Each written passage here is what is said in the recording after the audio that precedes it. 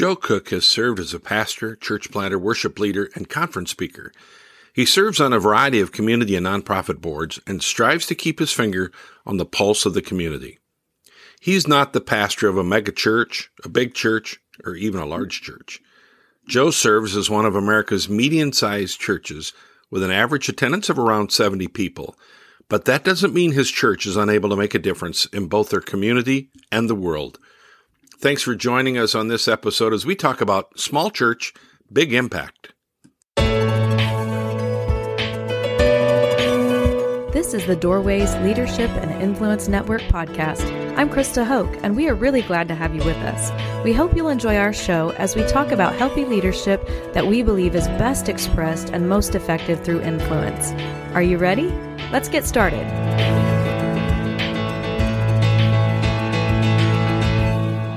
Welcome to our podcast. I'm so glad you're here for Season 2, Episode 4 with Joe Cook. He's a bivocational pastor of Hope Church in Broken Arrow, Oklahoma. He's been preaching, teaching, and bringing encouragement through the gifts God has invested in him for over 27 years. Now, the ultimate goal of influencing people with a message of God's love is the passion of his heart. Joe and his wife Danielle have 4 children and are excited to welcome their first grandchild in just a couple of months. Before we get into our conversation with Joe, I'd like to remind you that your feedback is important to us. If you have a suggestion for a guest or a topic, please let us know. You can drop us an email at info@doorways.cc, and we'll see how to incorporate that into our podcast schedule. Again, that email address is info@doorways.cc. We really would appreciate both your feedback and your input. Joe Cook, we've actually connected. Your schedule is so insane. I was not sure we'd be able to even make it work. My schedule is pretty intense. There's a lot of activity going on. There's a lot of stuff to do. I look around each day and notice all the things that are sometimes left undone. And I don't want to say I feel guilty, but I certainly feel energized to continue on. I mentioned earlier that you're a bivocational pastor. In case there are those that don't understand that term, it means that in addition to serving as the lead pastor of your church, you have a full-time job too. Can you tell us briefly about your job, as best I understand it, in business development?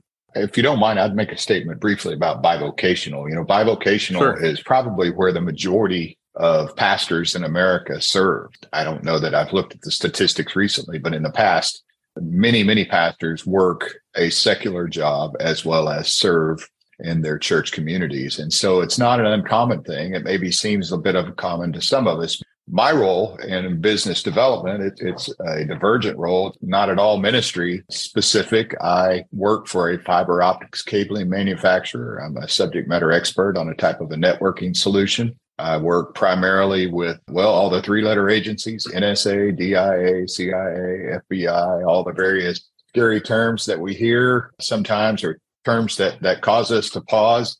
But I sell a lot of product into the government space. We do a lot of stuff for the Defense Department, war fighting, tactical stuff, just a lot of really cool stuff. But that's what I do. I work with a lot of engineers and architects and other nerds who specify some of the best products that our military and our government use. Well, in the past, you've had some extensive travel involved in this position.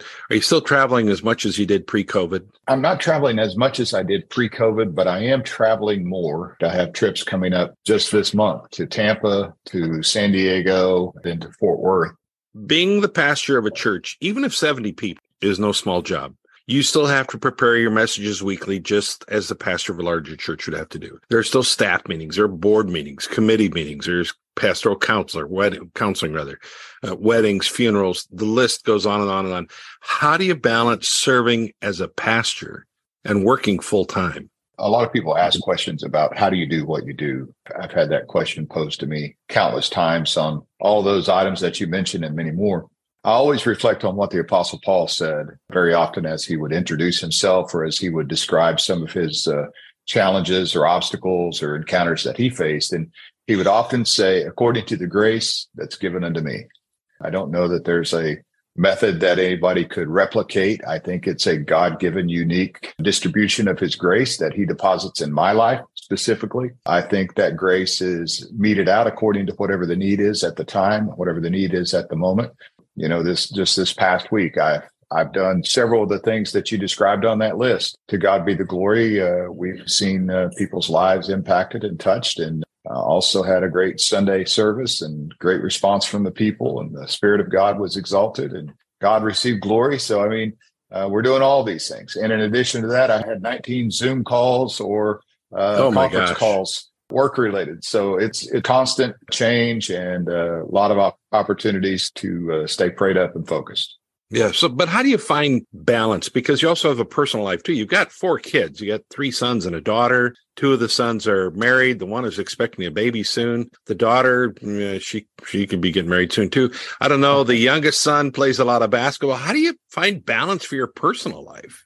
So I had a great minister friend share with me many years ago. I just reached out to him. I hadn't really ever interacted with him, but I heard him speak at an event, and he was gracious enough to let me buy him coffee one day. And so I met him whenever he was in the same vicinity, and I asked him some questions, and he was really good with one-liners. He was good with immediate responses. And we were talking about how to be effective in ministry. And he told me, he said, there are 4 groups of people primarily that God will have you minister to. He said, they're the VIPs, the very important people. These are your leaders today. These are the people who don't require a lot of your time and energy, but just an occasional acknowledgement.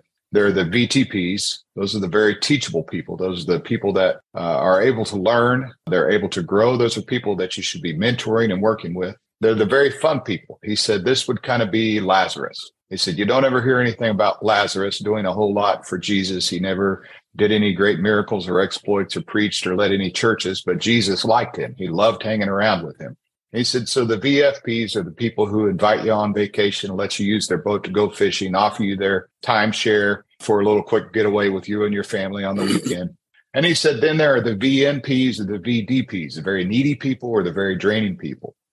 And he said, those are the kind of people that will oftentimes want to monopolize your time. And if you're not careful, if you don't establish appropriate boundaries, you'll end up with a church full of VNPs or VDPs, because what can happen so often is you get your own emotional needs met by ministering to those people who are needy, because they tell you things like, oh, you're so great. Oh, I just love you so much. Oh, I don't know how I can survive without you.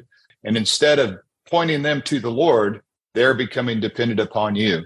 And so he cautioned me in that category, and I took that to heart. And I won't say I've always been perfect at it, but I have strived to be more focused on the very teachable, trainable people that are receptive to input, and spent as limited amount of time and energy as I could on the VNPs. I don't coddle a lot of people. I love people. I love people dearly. But if people are not interested in making positive decision and adjusting their lives to move forward, I'm typically not interested in spending hours and hours with them. You're very involved in the community, and as busy as you are, very, very involved. Why do you do that? Do you think it really makes a difference? So I really do think it makes a difference. I feel like the church, especially among our Pentecostal and charismatic friends, historically, we've had a mindset that we are to be separate. And there are scriptures to suggest that separating from certain things in the culture are preferable. Although I would argue that we've carried that to an extreme sometimes, and it's created a leadership vacuum for people of faith. The kingdom of God requires our presence in order for it to advance. And I think it was Father Newhouse that said years ago that faith defines morals, morals define culture, and culture defines politics. I've taken that to heart in that I believe that in order for us to be effective in our culture and to be making changes in our culture, we have to be present. We have to be represented. We have to animate the character of Christ. We have to reflect his love and his grace to other people. And we have to demonstrate his gifts in the context that he allows us to serve in. And so having a seat at the table and having a voice in the conversation can make a big impact on a community versus simply trying to protest, which is something that I see a lot of Christians do. From afar, we protest, we place, banners, or we get out and share all kinds of things on social media, many times provocatively. We throw a lot of stones, we criticize, but that's not the way Jesus exemplifies things, and it's not the way that I believe he's called us to be. And so I feel like being present, representative, having a voice, even if that voice is sometimes overwhelmed by other voices present, it does have a tendency to at least make people aware that we are there and that we should have some consideration. I'm talking with Joe Cook, friend of mine and pastor of Hope Church in Broken Arrow, Oklahoma. He's bivocational pastor. He has a full-time job. He's a busy guy, but he's taken the time to join with us today. Joe, again, I'm so glad you're with us. Before we arranged for this interview, we texted and spoke. You used the term small church, big impact. What do you mean by that? And in what ways does Hope Church fit into that statement? I think that anytime God provides you an opportunity and you approach it with sincerity, he opens opportunities up for you to make an impact. Like every other circumstance in life, we have to make a decision whether or not we're going to accept the challenge. Missions is something that is important to our church. My teaching pastor is part of the In His Image group. He has private practice for a mental health professional. His name is Joel going Leach. To say, In His Image is a family practice medical residency program. And so Joel has his own ministry. Joel primarily ministers in Muslim nations, closed nations. He travels extensively every year. We work with our pastor in Lebanon. In fact, currently we're helping to raise money for them to secure a building of their own in Beirut. We work with a physician who's also affiliated with Image, a physician in Egypt, and Joel frequents that area. We work with several of our church missionaries in Kenya and in Latin America, where the circumstances are very, very depressed and the needs are profound. The month of October, we accepted the challenge we needed to raise $6,000 to help them secure a piece of property next to the church that we had previously helped build. And we ended up raising $15,000. Isn't that great? Yeah, absolutely. I mean, God just continues to exceed expectations. And I don't know who it was. One preacher said years ago, God has all the money that he needs. The only problem is it's in your pockets. You know, he's not limited on supply. He's limited on obedience sometimes. But our congregation is always giving and generous and responsive. We have other initiatives that we're involved in. And then we have another good friend of mine has an orphanage in Fondue, Haiti. They're currently constructing a new school. So we're engaged in that effort. Our daughter has traveled quite a lot extensively in Vietnam. She's also traveled to Haiti several times. We have other young people in our church that have visited Mexico. We have a very active prison ministry. I received a report from our lead prison minister last night. She said she made 18 visits on death row, led one person to the Lord. One person was filled with the Holy Spirit. And then at Jackie Branham, which is the women's prison, later on that evening, she led 7 people to the Lord and 8 people were filled with the Holy Spirit. Wow. God is doing things and we get the privilege to share in that effort. And I mean, those are just a few of the highlights of things that we're engaged in. You know, I like what the Apostle Paul talks about in 2 Corinthians chapter 8. He talks about giving and he says the goal is equality in verse 14, chapter 8.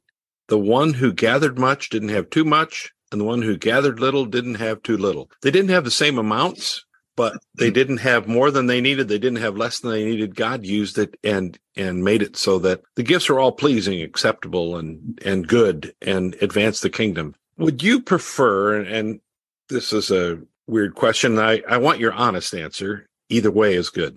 Would you prefer to be the pastor of a larger church that could pay you enough of a salary and maybe some benefits that would make it possible for you to ditch that full-time job? Would you like that? Or do you like this idea of being bivocational?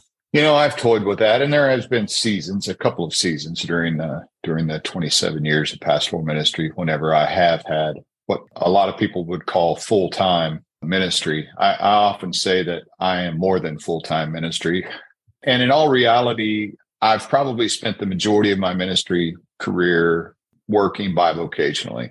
And if I have a preference, I honestly like the bivocational. And I'll tell you, there's a few reasons why. One reason is I feel like a lot of my colleagues in ministry struggle sometimes to connect with men in their congregation because the men in their congregation are living an entirely separate life from themselves. For a pastor to place expectations on the men of the church, whether it be for prayer or fasting or contribution or work or service, whatever the case may be, it's easy for those men to say, well, He doesn't understand what I'm living through. He doesn't know what I do each day. He doesn't understand the power of my boss and the responsibilities that I have and all the stuff that I have to do. I don't have that issue. I can say, look, guys, I do. I work 50 hours a week, and I serve, and I give, and I pray, and I raise my children, and I volunteer in the community. So no one is any busier than I am or than I have been. And so that seems to resonate well with men. The other thing is it keeps me sharp and focused on reaching out to people who are not like me. I feel like some pastors get really insulated to the point where they really almost don't even know a person who's not a Christian. Sure. And that's no criticism. That's just by virtue of the circumstance and their responsibilities that they're tasked with on a daily operational basis. So I'm not criticizing that, but I do feel like that before I'm called to be a pastor, before I accept the ministry gift of pastoral ministry, I'm called to be a Christian. And as a Christian, I'm called to go into all the world and preach the gospel. As a Christian, as a follower of Christ, as a disciple, my first task, my first order of business is to be a witness for him. And I feel like that sometimes it's easy to get insulated whenever you're full time, so to speak, and to lose the opportunity to lead people to Christ, aside from an altar call, of course, but to have that personal one-on-one interaction with a lost person or hurting person or a struggling person who may very well respond to your leadership in a way that they wouldn't respond to someone else. So I feel like those two variables entice me to maintain my energy and my focus and continue to stay locked in this capacity. You know, the Barna Group, they've completed thousands of research studies. It's become a real go-to source for insights about faith and culture and leadership, vocation. They shared this in 2021, so just a year and a half ago or so. They said more than 4,000 churches closed in America in 2020. Over that same time, over 20,000 pastors left the ministry, and 50% of current pastors say they would leave the ministry if they had another way of making a living. What's happening? Is there any reason for us to be concerned? Well, I think there is reason for us to be concerned, but I think that what's happening is the last statement that you read. 50% of the current pastors say they would leave ministry if they had another way of making a living. And I think that reflects back to the question we asked about me being bivocational. I think so many people who are serving in pastoral leadership today have no ability to do anything beyond preach. And I'm not trying to be critical or condemn any of my brethren who serve in those roles. But I do believe that we have so created the vocational model to the point where we have separated ourselves from laity to such a degree that there is a disconnect. There is an emotional disconnect. There is a cultural disconnect. There is a spiritual disconnect. And so we are oftentimes going through the motions and creating these habits that cause us to answer questions that no one is asking. As a church, we should be engaged in the culture. And that kind of goes back to one of our earlier comments about my community involvement. I believe that one of the major challenges that our nation faces and one of the major challenges that our church face is the fact that we are not engaged in our culture. And I think Peter said something about judgment should begin at the house of God. A lot of people preach about judgment coming to America. A lot of people preach about judgment that's coming to the world. Well, we often dismiss and ignore the fact that God said that judgment should begin in our own house. So whenever I was a kid growing up, I always used to be reminded that it would be important to make sure that my own back porch is clean before I worry about someone else's front porch. I think that's the priority. That's one of the biggest challenges. Are there others? Absolutely. Could we talk about pay? Could we talk about contribution, et cetera, et cetera? But Barna has great information to share, and some of the information they share is actually really encouraging in regards to millennials and Gen X and their participation in church and their re-entry into church and things of that nature. Finances are not falling off. They've actually improved in a lot of categories. So there's a lot of good information that we can build on as a church. I just think we need to look at some of these other categories and then be really honest with ourselves. Yeah, this has been a great conversation. Can we do this again sometime? Sure. That'd be great. Hey, thanks for joining me today. You've been a blessing really to my life. So you're a dear friend. And I don't spend enough time with you. I would grow if I did. I want to get together with you again soon. Bless you, buddy. Hey, friend, that's our show for today. If you enjoyed the content or you'd like to hear future podcasts, please follow us or subscribe so you can be notified when new podcasts are released. Until next time, this is Rick Shields. And on behalf of the Doorways Leadership and Influence Network, here's my prayer for you. May you have rest when you need it, strength when you want it, and joy when you least expect it. Until next time, may the Lord bless you as you follow after him. Thanks for listening.